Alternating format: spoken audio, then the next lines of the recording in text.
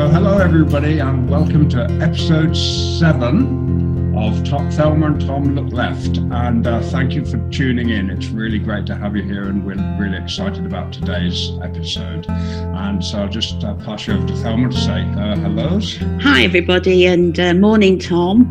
Good morning, Thelma. I can hear you, Tom. Good to see you, Tom, and to hear your voice. And hey, what about that tweet this week? Wasn't that a beauty? Did you see it? Where that guy said, "Oh, I've been listening to Thelma and Tom Look Left, and it's just like being down the pub and talking politics with my mates. I really enjoyed it." And I was so chuffed when I read that, because that's the kind of vibe we've been trying to get, isn't it, Tom? Yeah, you know, that kind of informal chat with your mates, but putting the world to rights. And I was just really pleased when I saw that. Yeah, and me too. I think it looks like we've got more listeners. Astonishing! Have you been looking at the what's number of people who've been listening? Absolutely astonishing what's been happening, and we had an amazing plug on Twitter where they put our podcast on a list with some of the major alternative outlets, like not Novara actually, Canary, and all those. No, we're not good enough for that, I don't think. No, I mean no, we're nowhere near. But one day, eh? I know, but to actually, Tom, when you think about it, to actually be on a list, I mean, really, really chuffed with the way it's going. And the figures rocketed. Rocketed on the back especially of that. For something I enjoy so much as well. So I'll just quickly, on that subject of how the podcast's going. Yeah, great stuff. On that subject of how the podcast's going, I'll just, there's some interesting stats that I thought might be good to put out, that of the listeners that we've got, 61% are male and 31% are female, which surprises me really. I would have, I don't know, I thought it would be even at best, but anyway, there you are. So it's very male dominated listenership. But thing is, I don't know about podcasts. I mean, I don't know what it's like generally, in terms of political podcasts or, I don't know, podcasts on gardening, whatever. So I don't know what the average is to compare really, in a way. But as long as they're listening, I don't care. Yeah, absolutely. It's great to have people join us and give us feedback. That's really good. Yeah. Yeah. And the other interesting, another busy week. Yeah, the other interesting statistic was until last week, until we had that major plug that changed everything, 50% of our listeners were over 50, which kind of fitted in with the demographic of the presenters, really. But after that plug, it's all evened out, and we've now gone down to pretty much even across the age ranges, which I'm pleased about too. Anyway, last week. Good. What I mean, I think the intergenerational stuff's good. Yeah, absolutely. Yeah, what a week. So I've got so much to ask about. Obviously, Thelma, you are hugely in the news at the moment with your candidacy for Northern Independence Party. We touched on it a little bit last week, but I think we ought to do a little bit more this week because it is happening. It's having a big effect, and some really positive stuff coming out of it. Yeah, it's a really, really exciting time. And I've talked to you before, Tom, about there being a political vacuum at the moment, and especially when you look at the by-election in Hartlepool, and who will best represent the people in Hartlepool. And I think Labour, having no proper selection process and imposing a candidate on the Labour members and indeed on the people of Hartlepool, meant, democracy again has been eroded. And so I felt, I really felt when I connected with Philip Proudfoot, the founder of Northern Independence Party, that we had a few Zoom meetings.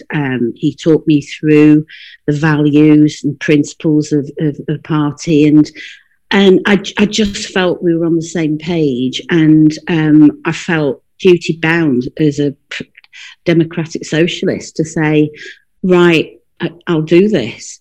And it's just taken off, Tom. I mean, there's such a brilliant team of people that are involved, and so dynamic. And it's the social media that just seems to engage with, in particular, I think the younger demographic. And but it's not just that now. It's everybody seems to be following it, and there's been these accusations of stereotyping, with the Whippet theme, and the Sean Bean and the Up North and all the rest of it. But actually, people get that irony. They get that sense of there's humour, but there's a very serious message about that real north-south divide, and the fact that with so many forgotten towns in the north, and that control from Westminster,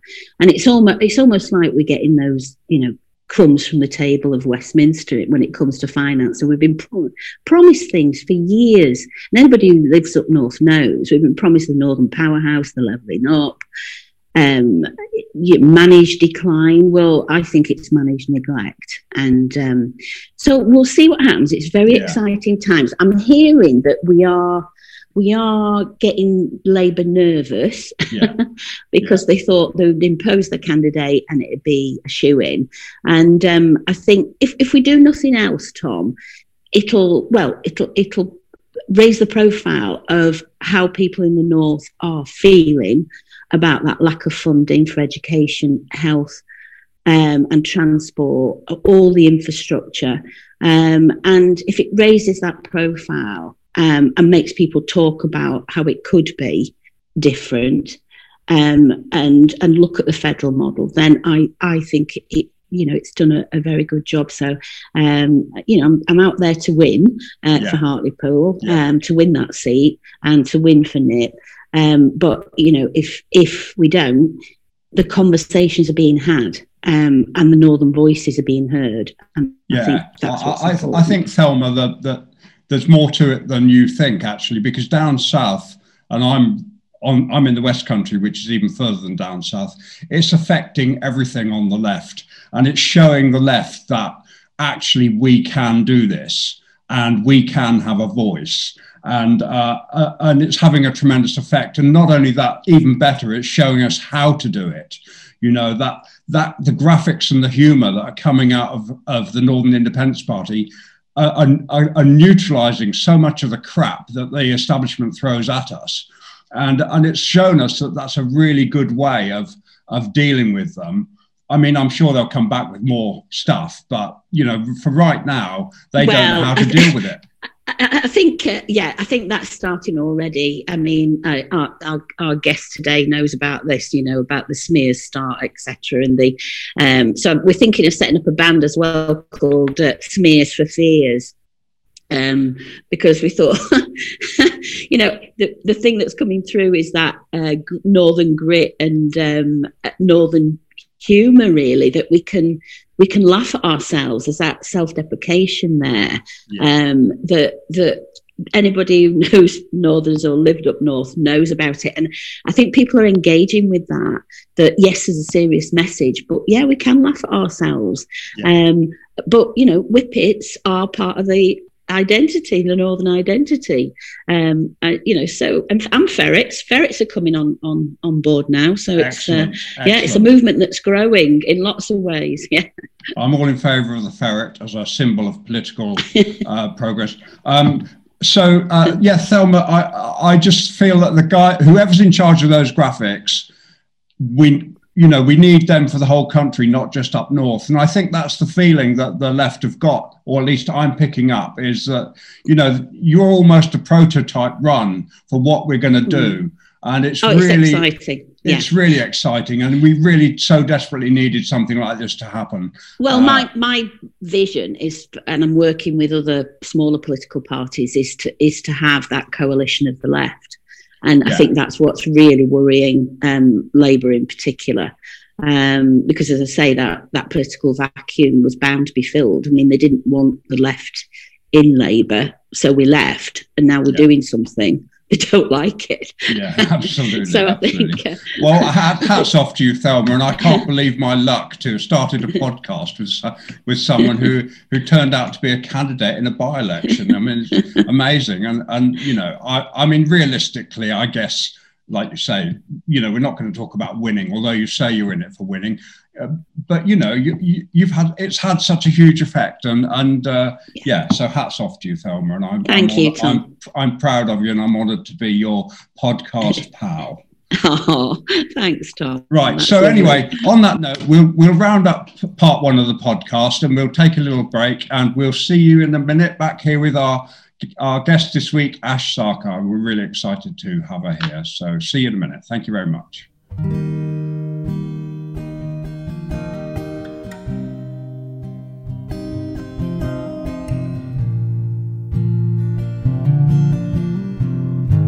So here we are, part two, and I'm going to welcome our guest this week, Ash Sarkar. Brilliant to have you here, Ash, and I can't believe that we've, you know, in such a short time, we've had so many great guests, and this is just so exciting for me. Well, I'm just excited to be invited, so I turn up for the opening of an envelope. I'm really not high quality guest. Actually, Ash, I don't know whether I'm that flattered about that, really. Yeah, no, you shouldn't be. You really shouldn't be. I'm just incredibly needy and longing for human contact. Well, that's good. We'll take advantage of that psychological. So, Ash, I've got down here on my introduction to you, just in case there can't be anybody that listens to this podcast that doesn't know who you are, but if there is, Novara media journalist, and also somehow or other, I don't know how you did this, Moral Maze panel member. You've crossed over onto the BBC Radio 4 and getting away with it. And I want to know, first and foremost, is that affecting your output? You know, the fact that you've got a job with what, you know, a lot of us see as the enemy, really. Yeah, absolutely. I mean, I've been looking for a chance to sell out for years. So I grabbed this with both hands. I've been denouncing the left as much as I can, agreeing with Melanie Phillips an awful lot, just to try and get that cushy columnist job somewhere. Well, you know, it does happen, Ash. It does happen. You know what? It really hasn't affected my outlook. What I enjoy about the Moral Maze is that you can rather just be stuck within a current affairs box. You can broaden out into wider questions of values and philosophy and culture. And that's the really good thing about it. But having been with Novara for so long, having been as part of the left for so long, you do realize when you step into these spaces how weird they are. So you've got a social strata of people who are very divorced and alienated from everyday life, and they lead incredibly cloistered lives, and they're set up as the moral arbiters for everybody else, and they're trying to tell us all what a normal moral compass is, whereas the lives they lead are incredibly weird. So I think as long as I keep finding the people I come across in media land kind of bizarre, I think I'm doing just fine. It's when I go, oh, you guys are quite normal, that there's going to be a problem. Yeah, well, it's fairly interesting to see how it goes, and I'm sure you'll be fine, Ash. I don't have any worries on that score. But I you know, there's always stuff on Twitter about people that are crossing the divide and, you know, selling out and I mean, Moral Maze is probably one of the more cool programs on mainstream. Well, you know what? I'm not scared of Twitter. I'm scared of my mum. She would kill me if she thought that I was drifting to the right. You would never see me again. So anyway, never cross your mum, Ash. Never. My God. So I think Thelma and Ash, you've met before, haven't you? And you're we have. Your friends. Mm-hmm. So anyway, I'll let you have a chat, Thelma. Yeah. We had Clive Lewis on last time, Ash, And I warned Tom that, he'd be a bit of a handful. He was relatively quite well behaved, and he talked to us about his music at the beginning. And I didn't actually understand what he was talking about, this music. I mean, I love music, but I really didn't know what he was talking about, his favourite music. So I'm on a learning curve here. So come on, let's ask you, what are you into? What's your favourite band? Well, you know what, for me, because obviously I grew up in North London, and grime was just like an alien spaceship crashing into the neighborhood. I remember the first time when I heard Dizzy Rascal's Boy in the Corner, when I heard Wiley's first mixtape, that I'd never heard anything like it before, because it sounded just like London. Everything else that had come out of London was sort of focused on trying to sound a bit like the Americans. And then grime just felt so authentic and rooted in where we were. So for me, like grime, drill, rap, love all of that. But I also love a bit of soul, some funk, some disco, R&B. Yeah. Like Melissa and I are into that. Oh, yeah. She was one of our guests. I mean, my mum was, again, is probably the biggest influence on me, but she used to, because she was a single mum, she couldn't go out clubbing. She had to look after the kids. So her and her best friend Koshi would have these parties for the single mums where all the kids get shoved upstairs, and then it's the mums downstairs with the rum punch. And the music was just fantastic. There was lots of Odyssey, lots of Marvin Gaye. And that was where I sort of learned how to enjoy music, was my mum, every couple of months or so getting a bit pissed on Ray and Nephew.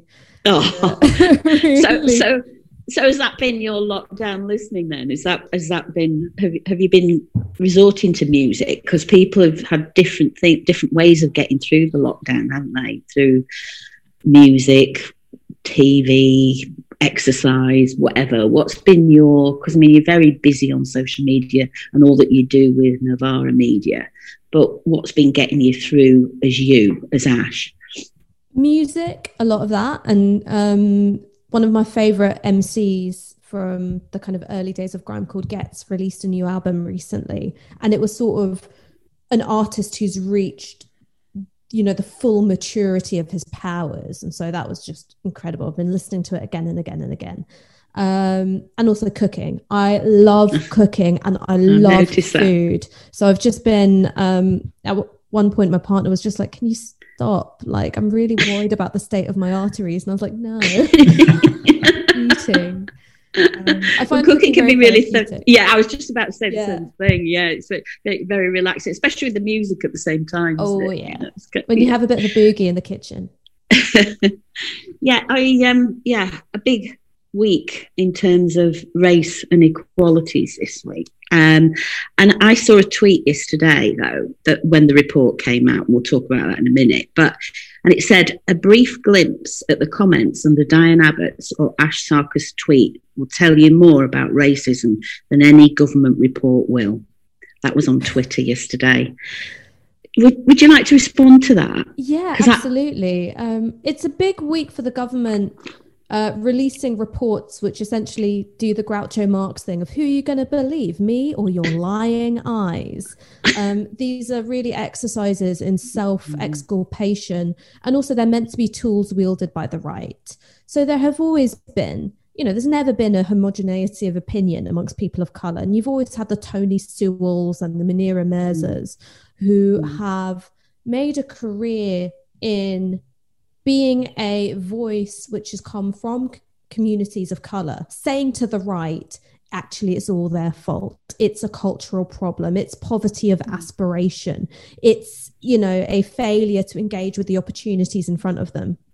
And Boris Johnson's government, in a very strategic way, has worked out that if they elevate these voices to the status of a commission, you put out a report which is completely offensive. It essentially says, look on the bright side of slavery. It's part of the Caribbean experience. Unbelievable. Well, it's actually, Ash, a model for other white majority countries. Did you know that? Wow. It's as if the British began transatlantic slavery just for the satisfaction of abolishing it. There's also the thing, but for me, the core of the argument is interesting because it doesn't it doesn't stand up to scrutiny. The way in which they explain enduring racial inequalities is saying that people of color are haunted by the discourse of institutional racism. So it's like saying that global warming's happening because we're haunted by the memory of previous summers, and that's what's, heating up the planet. It's an absolute joke of a report. The methodology is coming apart at the seams the more people poke into it. But it's a useful political weapon, because then what it says is when you've got people of color in particular who are citing research into racial inequalities, which can also explain why they continue to endure, then you can wave this report in their face and go, well, I've got this commission which says you're wrong and you're making it up and it's the politics of grievance.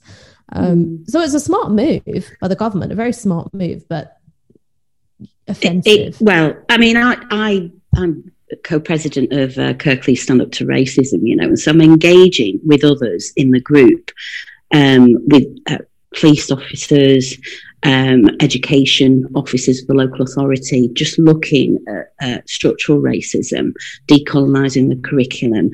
And all of these people have got action plans. There's loads of work being done with different agencies. So actually this report's saying, well, don't bother, you don't need to. It doesn't exist, this racism. So, it's just disingenuous. It's just so wrong. And so, we've been told of it, that there's the newspapers aren't racist, the police aren't racist, our country isn't racist, and I didn't understand gaslighting properly until I kind of thought about this report, and I do get it now, and just gives me hope when those kids in that Pimlico school that went on strike, quite rightly, I feel, as a former head teacher, I'm saying that, to be able to wear, Afro hair, to have the hair however the hell they want, to wear the hijab, to do, and they won, didn't they? The thing is, they pulled back the head teacher, etc., and those kids have won. So that gives you hope that future generations are going to say, we're not taking this. I think you've made such an important point, because that's why the reports come out, which is social attitudes are changing in this country. They're changing for people of color, and they are changing amongst, white people too, and in particular younger white people. There is a, polarization of opinion on things like Black Lives Matter, but young people are firmly behind it, as well as, of course, the majority of people of color. You've got rising diversity, and also you've got an increase in political literacy when it comes to understanding and framing these issues. And between that and, the Conservatives having no way in to really the under 45s, they're panicking. So what they're trying to do is close down on discussion. And that's why they're obsessed with what goes on in the media, what goes on in universities. It's all about controlling where knowledge is produced and disseminated, because what they're trying to do is take away your ability to articulate what's wrong with society. Because if you do that, then they're in trouble. And it is quite a departure from, of course, Theresa May was a bit deportation happy, but she was caught in this weird place where on the one hand, she would talk about, the burning injustices and, commission all of these reviews, Angiolini, Lamy, and so on and so forth, the race audit. But, she wouldn't action them. She would do some do nothing reviews to pander a little bit. Whereas Boris Johnson has said, well, why even pander? Why do that? We're going to get rid of even that bit of lip service. So who do you think's running it, Ash? Do you think, like this new, sort of new idea of saying, look, everything's fine. They've done it with the Clapham Common Vigil, or the police were fine. They've done it with the Bristol demos, the police were fine. It's a kind of feels slightly like a new tactic to me, that they're just, I just wondered, because Boris Johnson he's not bright enough to kind of instigate that kind of thing, is he? I wonder if there's the Tories, they're so clever, aren't they, at kind of managing the system, It's hard to believe that they can be like, because the ones that you see out front look a bit dozy to me sometimes. Well, so I think that there's a few things going on. One, this is actually kind of an old tactic. So you did have royal commissions set up to deal with, colonialism and blah, blah. And the British do have a long tradition of marking their own homework. Do you know what I mean? So you've got reports coming from within institutions, which then exculpate those institutions. So the reports like, for instance, the Macpherson report following the murder and investigation of Stephen Lawrence, that was actually quite a rarity to have a report which came out and used the language which came out of anti-racist movements and anti-racist scholarship and was that critical of a government institution. Something like the Leveson inquiry, again, a relative rarity in our politics. Usually our inquiries are a bit more like Chilcot, which is, well, yes, you lied and did all these terrible things, but nothing should happen. And of course, Leveson was so dangerous. That's why they scrapped Leveson too.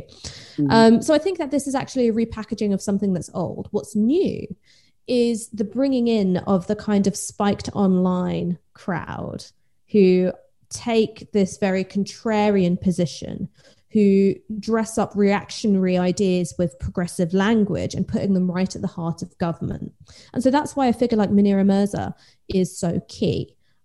She's very, very close to Boris Johnson's fiance. She was able to position herself quite well after the departure of Dominic Cummings. And that's why the Culture Wars stuff was never going to go away, because she was actually one of its chief proponents.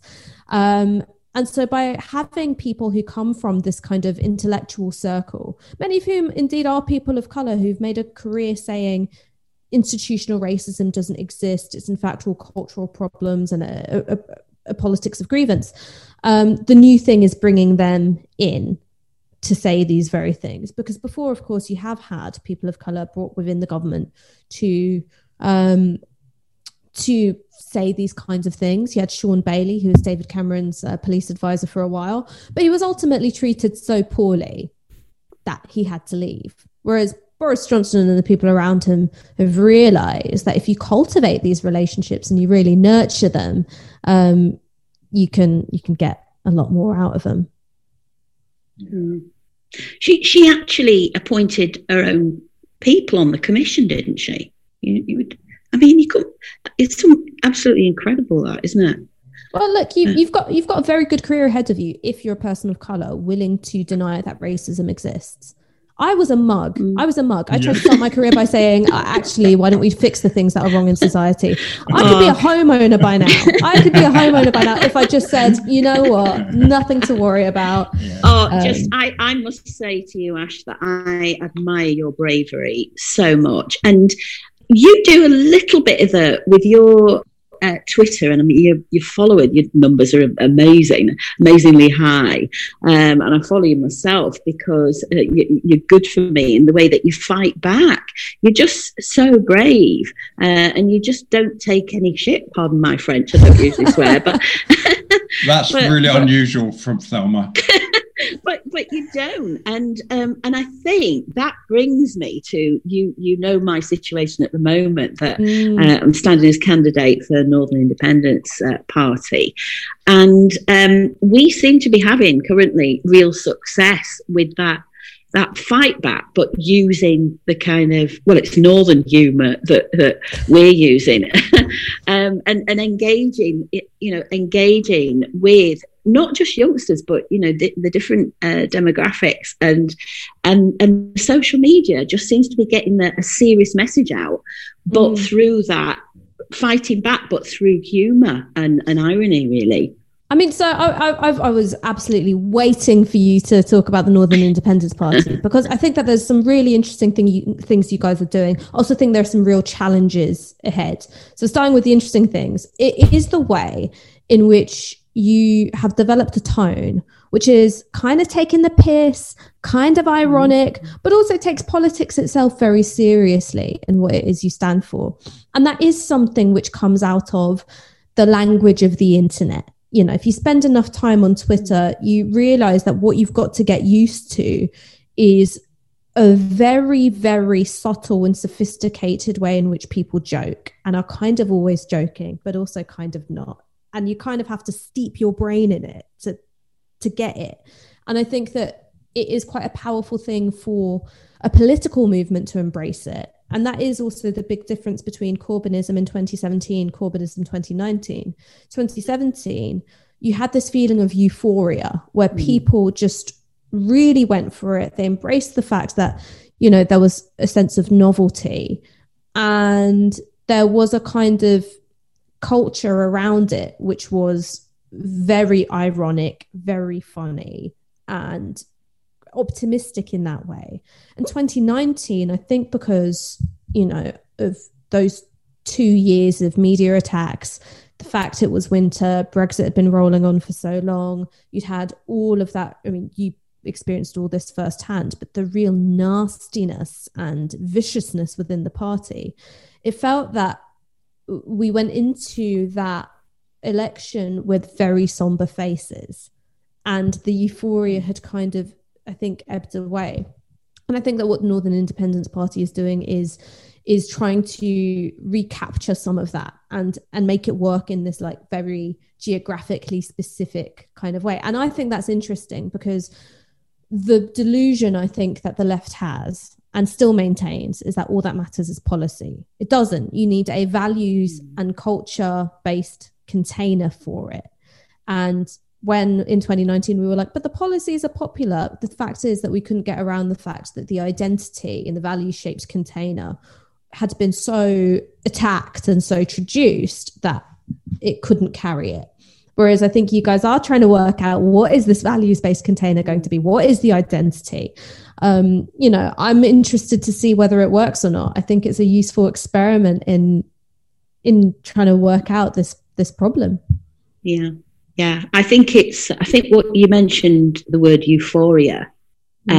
It's the first time in a while, because obviously politically it's been a very difficult time for me leaving the Labour Party. After 40 years, you can imagine how it felt when I finally left. But this last few weeks, I felt that euphoria again.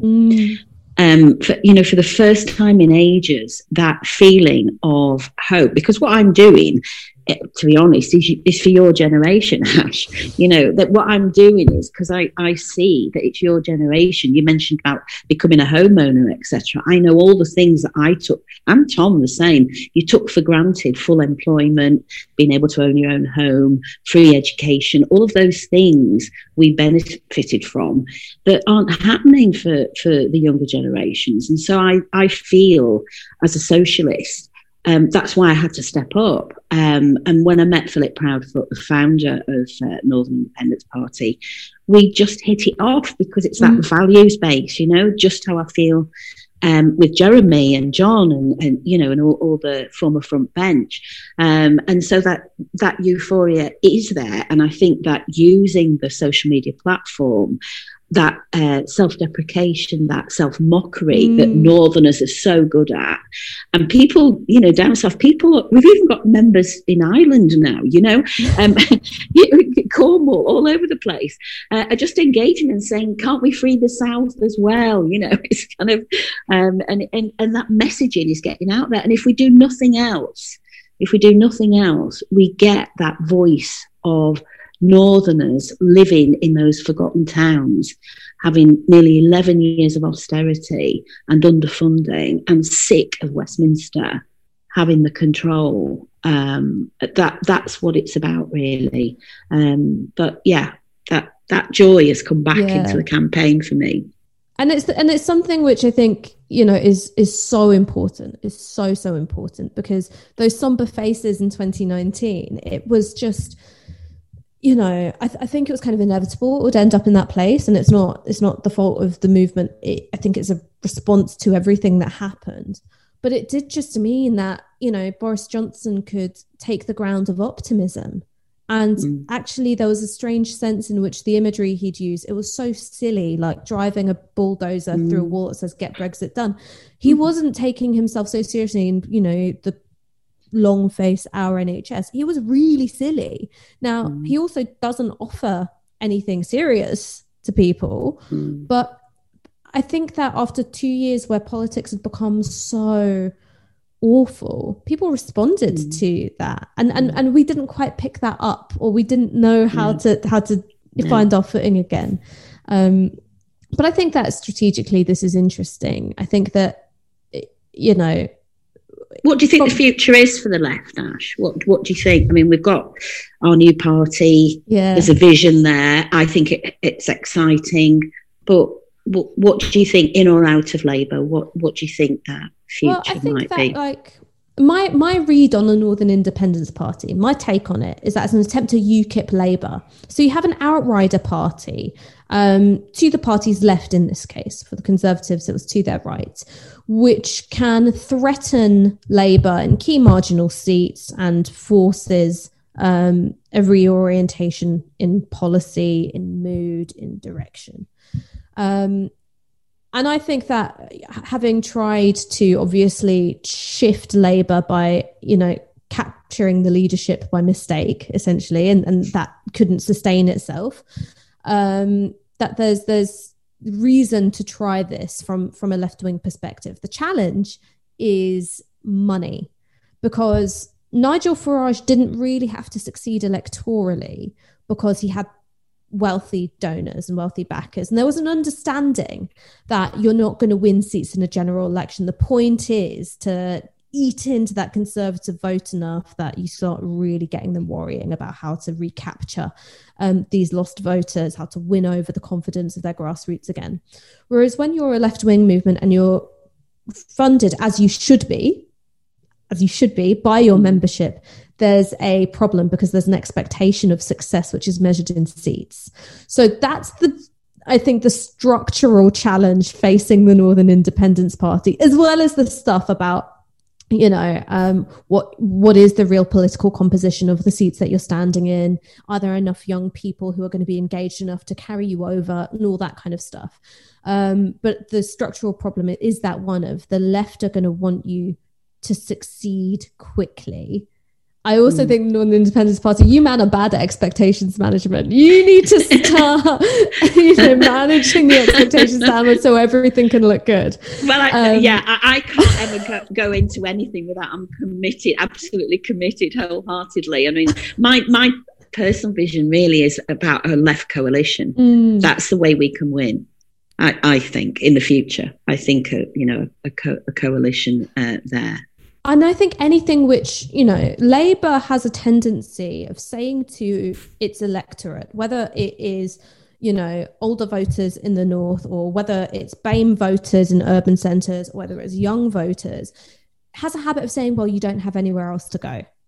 And the problem is, well, yes, they do. They can stay at home. They can go green. They can go for Northern Independence Party. They can go for Brexit Party or the Conservatives. There are all sorts of things people can do. And so anything which I think startles Labour out of that complacency and gets them thinking, as you said, amongst more coalition building lines, I think is great. Yeah, great. Thanks. It's interesting because Navarra is sort of a pretty constant in their loyalty to the Labour Party, aren't they? And an awful lot of us that have kind of came into the Labour Party because of Jeremy, I guess, and left. We were only in the Labour Party a short time. We've got no loyalty to the Labour Party at all. I haven't.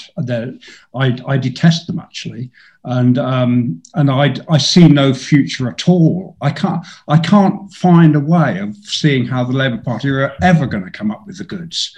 So that's something I'm interested in listening to you speak about.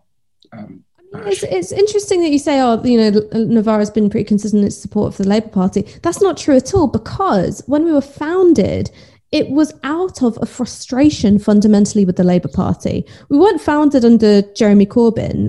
We weren't supposed to be, Jesus Pravda. We were founded when Miliband was leader, and we came out of the student movement. All of us are kind of, recovering anarchists. We've still got one practicing anarchist, but we came out having seen what was going on in Greece, in Italy, in Spain. we looked at Labour, and our prediction was, PASOKification, the kind of decline and demise of the centre left. Now, then we had to reset our analysis because along comes Jeremy, and along comes John, and along comes Diane, and this cast of characters. And then Keir Starmer luckily comes along and proves our first assessment of PASOKification right. So we don't have a kind of uncritical, and it also wasn't uncritical under Corbyn. There were lots of things where, particularly on policing, on drugs policy, on immigration, where we disagreed and pissed off people within the leader's office who were like, why are you saying these things? And it's like, well, because we're not your media outlet. We're the left's media outlet, and that's the difference. But certainly we've never been tribalists in that way. We stand for a set of politics. We don't stand for a party. Yeah, I hope I didn't touch a raw nerve there. No. I like having a good fight. I liked the way you challenged. I can't remember. Was it Times Radio when you were introduced as a left-wing journalist? Oh, it was the BBC. Oh, was it the BBC? Sorry, yeah.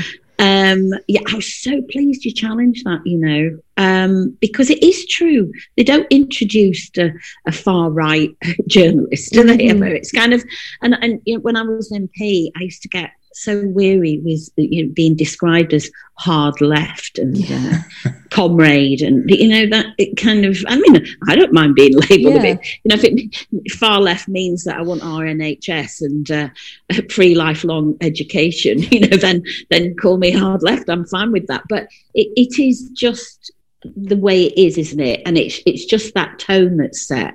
And I was so glad when you actually call that out. And I just wish more socialists would. I don't think we fight back enough. I don't know. It's hard. It's hard. I think the thing that we've all got to realise is you don't win the argument, you win the framing. And so it's about trying to think about where your leverage is to shape the framing. And it's something which the right have understood very, very well.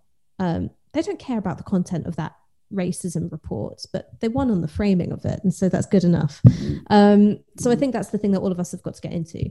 The second thing is, the left feels so precarious in media spaces, and it's different for me because I've been doing this for a while now. But certainly at the start, I felt like I'm never going to get invited back again. This is my one chance to make an argument which isn't heard very much, and then you don't push back because you're wondering about, am I putting my ego before the needs of the movement to have this airtime? And it's always a battle. But now I've established a bit more. I feel confident to do it. When it comes to fighting back, I think that was one of the fatal errors of Corbynism. And this is where you do have to say, this was on Jeremy, which is he was instinctively a consensus politician. Yeah. Even though he polarized and he had a polarizing effect. Too nice. His heart was a consensus politician. And so he didn't realize that he should have nipped certain things in the bud, and that by fighting back for himself as an individual, that he was standing up for the movement, as a whole. And I think he came to that realization too late, and it did mean that the horse had already bolted. And that's why I think the left does need to see people standing up for themselves, because it's not really about them as an individual. It's about, standing up for the left and the legitimacy of the left as a political actor. Now, that doesn't mean that you get into, I think, which is a very damaging mindset, which is no criticism, everybody agree. And also, come on, we know there are some real shits on the left as well. And there's no defending bad behavior, harmful behavior. A culture of criticism is healthy, but you can't just roll over every time the sun takes a pot shot at you. You can't do that. No, that's right. And I think going back, give another plug for the Northern Independence Party. We're not rolling over, are they? we're not rolling over either. And just speaking about media and Novara Media and Socialist Telly that I've been on a couple of times, I think that's really positive. And having those left platforms, Tom and I have talked about this before in previous episodes, and it's a really growing area and becoming more popular. What's the future, do you think, for Novara Media? Well, I think that strategically, one of the things that we've kind of collectively agreed is, do you want to know who our single biggest inspiration is? Go on. Rupert Murdoch. And I'm not joking. Yeah. Because what Rupert Murdoch did is, as well as sort of buying up, other media outlets and sort of digesting them into his, huge global system, what he did was he identified a generation, and he identified the economic circumstances which shaped the politics and the outlook of that generation. And he said, I'm going to serve you and be served by you. And that's what he said. And he's followed that generation all the way. And that's what the foundation of News Corp is. And for us, it's not a generation of upwardly mobile homeowners who have, benefited from full employment, free education, the selling off of public assets, house price inflation, blah, blah, blah. Ours is like, are you broke? Are you in debt? Well, you're our people. And speaking to that generation. And so our sense of what we do is we follow you all the way. We follow you all the way. We take you from, you've come out of university with student debt, or you've left school and you are just at such a disadvantage in the labor market.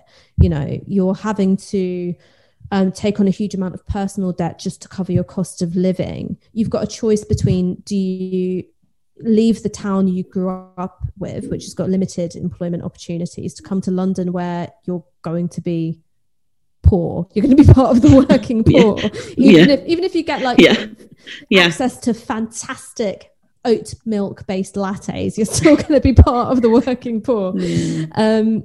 These are the people that we're speaking to, because that's who we are. That's who all of us are. So in a way, for us, the future of Novara is that Rupert Murdoch strategy, even if it's not Rupert Murdoch money.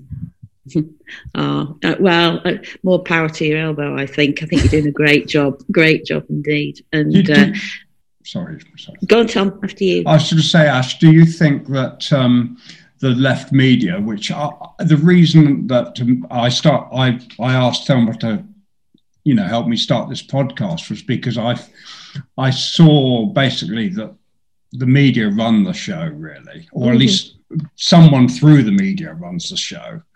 And the left media was, nowhere really from in the latter bit of the Corbyn years. And I just thought, look, we've got to get our acts together here and provide something that can get a narrative out there that is in some way can make some kind of dent in this narrative. With like what you were saying about when you go onto the BBC and that whole kind of story that they tell, the left media somehow have got to do something pretty spectacular to make some kind of chink in that way of thinking. It's I just feel like it might have to be a bit more than a few really good outlets like Novara, Socialist Telly, and all those people. I mean, brilliant. I love them to bits. And a few podcasts, and a few really good blogs. I'm wondering if somehow we can move that on, or whether this is how the left media is. Well, I mean, I think there's multiple aspects to it, right? You never fight solely on one front. So one is, of course, generating plurality. So generating, pluralism by setting up these alternative outlets. The existence of Tribune, for instance, when it popped up, did, for a time, force a bit of a change in the New Statesman. So these things also have an effect on establishment and legacy media outlets as well. The other thing is that you do have a generation of young, very talented writers and broadcasters who are making their way through either the freelance pool, or some are just starting out as producers at Sky or producers at Channel 4 and all of these places. But one of the problem is that you've got a generation of, Gen Xers and baby boomers who are essentially maintaining a stranglehold on the good jobs. That is something which happens. And you can see when you've got somebody, whose politics are not my politics, but he is trying to tell a more critical story, like Lewis Goodall, who moved over to Newsnight, having previously been at Sky News. He faced ferocious attack by the right and by voices emanating from within the government, because they knew that he wasn't going to be supine when it came to coverage of the government. But also, and this is just a rumor that I've heard, is that he's not been fully embraced by, the lobby, that, echelon of journalists who are very, very close to Westminster. So I think that, it's hard, but there does also have to be projects within legacy outlets, which do still command the much bigger audience shares, to get more critical, independent voices. I'm not just talking about, are you on the left or are you not? It's, are you willing to speak truth to power? The sad fact is that a lot of journalists aren't, and that there is a culture amongst journalists where they can't even defend their own industry against the government or against the institutions of state. I was shocked last weekend when a Mirror journalist was assaulted by police in Bristol. And on Twitter, you did have journalists, particularly from the Mirror, saying, this is awful, this is disgusting. But the coverage of those protests was still outrageously stacked in the police's favor. You had Sky News telling lies about what had happened, saying that, windows of the police station had been smashed up. They hadn't been. And I just thought, this industry, which reacts with so much, it reacts so explosively if Owen Jones dares to tweet something critical about how the industry works. Suddenly, when you've got a journalist being assaulted by police, and a press card is supposed to be recognized by every single police force in this country, they don't know how to defend themselves against that kind of misuse of power. So that worries me. That really does worry me. And that means that I do think you need more people within those legacy outlets trying to do things differently. It's not about, do you agree with me on nationalizing public services and public utilities? It's about, are you willing to, take on powerful people? Yeah. Fight the propaganda. Let's be honest. We're talking propaganda, aren't we? Here, really. I'm fascinated by, I don't know if this is PC or not to say this, but I mean, you're a Muslim girl, and just from the little bit I've heard about you speaking today, your upbringing was pretty unconventional in those terms. Am I right? Well, you say unconventional, but it's a religion of a billion people, and within that you have so many traditions, so many traditions of feminism, of progressive jurisprudence. You have Muslim socialist movements, Muslim communist movements, and things really differ according to context. Because of the sort of balance of power within the Gulf states, you do have an association with what does it mean to be Muslim. It's to what extent do you adhere to a version of Sunni Islam, which has been exported by Saudi Arabia. And also, that form of Islam was encouraged by Western powers as a way to undermine the power of pan-Arabist and socialist movements in the region. But you always had other ways of seeing things. For instance, in Iran, you've got traditions where you do depict the prophet in art, in religious art, which of course in Sunni Islam they say is new. So for my own family, which everyone has mixed marriages, by the way, because we just like the variety. So my grandmother was born as a subject of the British Empire. But when she was born a Hindu. She was raised by her father, who was a communist and part of the Quit India movement. She converted to Islam when she married my grandfather. My mum was raised Muslim-ish, but within a very progressive household. She married and subsequently divorced my Hindu father, now married to a Church of England raised atheist from Yorkshire. I identify with Islam. There's something cultural or spiritual there for me, but my sister doesn't. And we're just we're part of, there is pockets in the subcontinent where there is a lot of social mixing because there are so many religions, so many languages. And while there is, of course, a lot of sectarian tension, there's also inevitably mixing and integration. And so that's kind of the bit that my family comes from. So it never felt unconventional. For me, the thing that always felt weird was when I met people who didn't have that upbringing. And I was like, ooh. Wow, interesting. It's funny being a white guy, old white guy I've always lived in the country, and I've never really been in cities and stuff, and I've never really met big numbers of I don't know what even you would call Indian people or black people, whatever, and people of colour. Tom, is that what I'm supposed to say? No, people of colour is the group. Right. Yeah. And then, within the group of people of colour, I'm Bengali, for instance, because my family, we're from both sides of the border because the border just got slapped down by the British and didn't make much sense. So I'm both Bangladeshi and Indian. So I tend to say Bengali. But people of colour is the way to say the umbrella. Okay, cool. Yeah. Well, isn't it true in that latest report that came out recently that they're saying that we shouldn't use the term BAME? No, not anymore. Yeah, anymore. I mean, I always pronounced it Barme, like lame. Oh yeah, that sounds much more to make cool. it a bit more fancy. Yeah, they are. I mean, again, it's the grand old British tradition of divide and conquer. So what they've done is they've taken a demand which has come from some sections of the anti-racist movement to get rid of BAME because they feel that it elides very key differences in outcomes between different minority groups. They've taken that, but they've also said, hey, institutional racism isn't a thing. So, BAME is imperfect. It's completely imperfect, but it never stopped anyone from doing more precise data gathering. The government does it all the time. So that's how we know that there are differences in attainment between, Bangladeshis and Indians or, Black Africans and Afro-Caribbeans. That's how we know.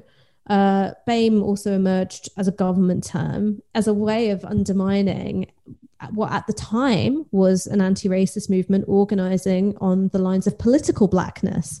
Now, of course, political blackness is, again, imperfect. It elided certain key differences, but it was an organizing term which tied together essentially former subjects of empire, formerly colonized peoples, and it was useful in that way.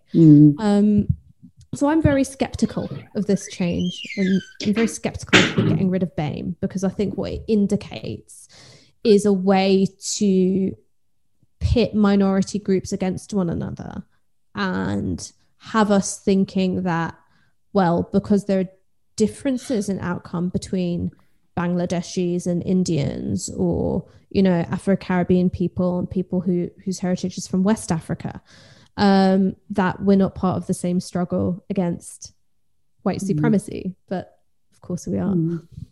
Yeah. That's brilliant. Thank you, Ash. That's brilliant. It's so nice to talk to you about that. And, no, it's lovely. I love talking with you guys. Like Thelma's my favorite, the only head teacher I've not been scared to talk to. That was so funny. I mentioned Clive before, and he said when I worked with him in the Shadow Treasury team that I was his head teacher, and he used to be outside my office nearly every day in trouble. He was kind of joking about it, but I feel I've been pulled in after being disruptive. Not at all. It's just great to see you. Great to see you, Ash. Yeah. No, thank you so much for having me on. And also, this is such a great podcast. The seriousness with which you treat ideas and politics is just lovely to see. Yeah, well, thank you. That's really nice. From you, that's really good. I think one of the aims as well is, which I've mentioned before, but Melissa Benn talked about a safe space for the left.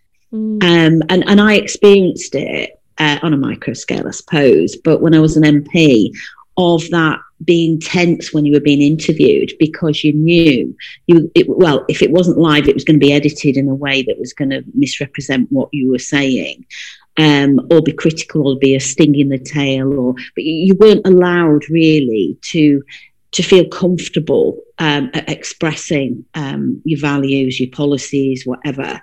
And I think what we want is a space for people, either the politicians or people on the left, to be themselves and to feel comfortable in expressing what they believe. And I feel as if what we are getting are the real people, you know. Yeah. And that's important. Having had that experience myself of not people not really seeing who I was when I was interviewed. So yeah, well, thanks ever so much, Ash. It's been great having you. Thank you for having me. So before we go, I just want to say one thing that I meant to say last week and totally forgot. I just want to nail my colours to the mast on Kill the Bill. It's something that's so close to my heart, and it's heartbreaking for me to see all these young people just being smashed to pieces by the cops.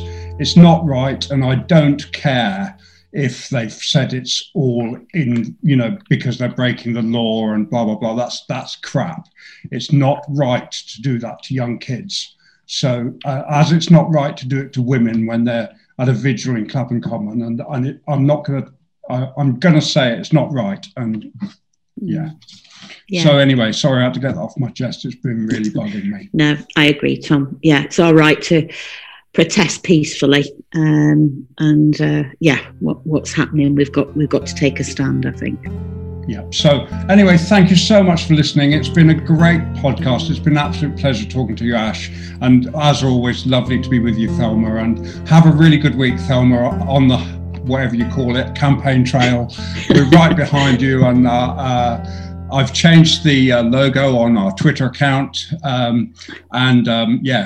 come on, Thelma. And and if you enjoy the podcast, please remember to subscribe and tell your friends. And if ever you've got anything to say to us, our email address is thelma@tom@gmail.com. And now I'm going to hand you over to Thelma to say goodbyes. Yeah. Oh, well, thanks, Tom, and thanks very much, Ash, for joining us, and thank you all for listening. And I'll leave you with the words of Atticus Finch from the novel To Kill a Mockingbird, one of my favourites. You never really understand a person until you consider things from their point of view, until you climb into their skin and walk around in it. Solidarity.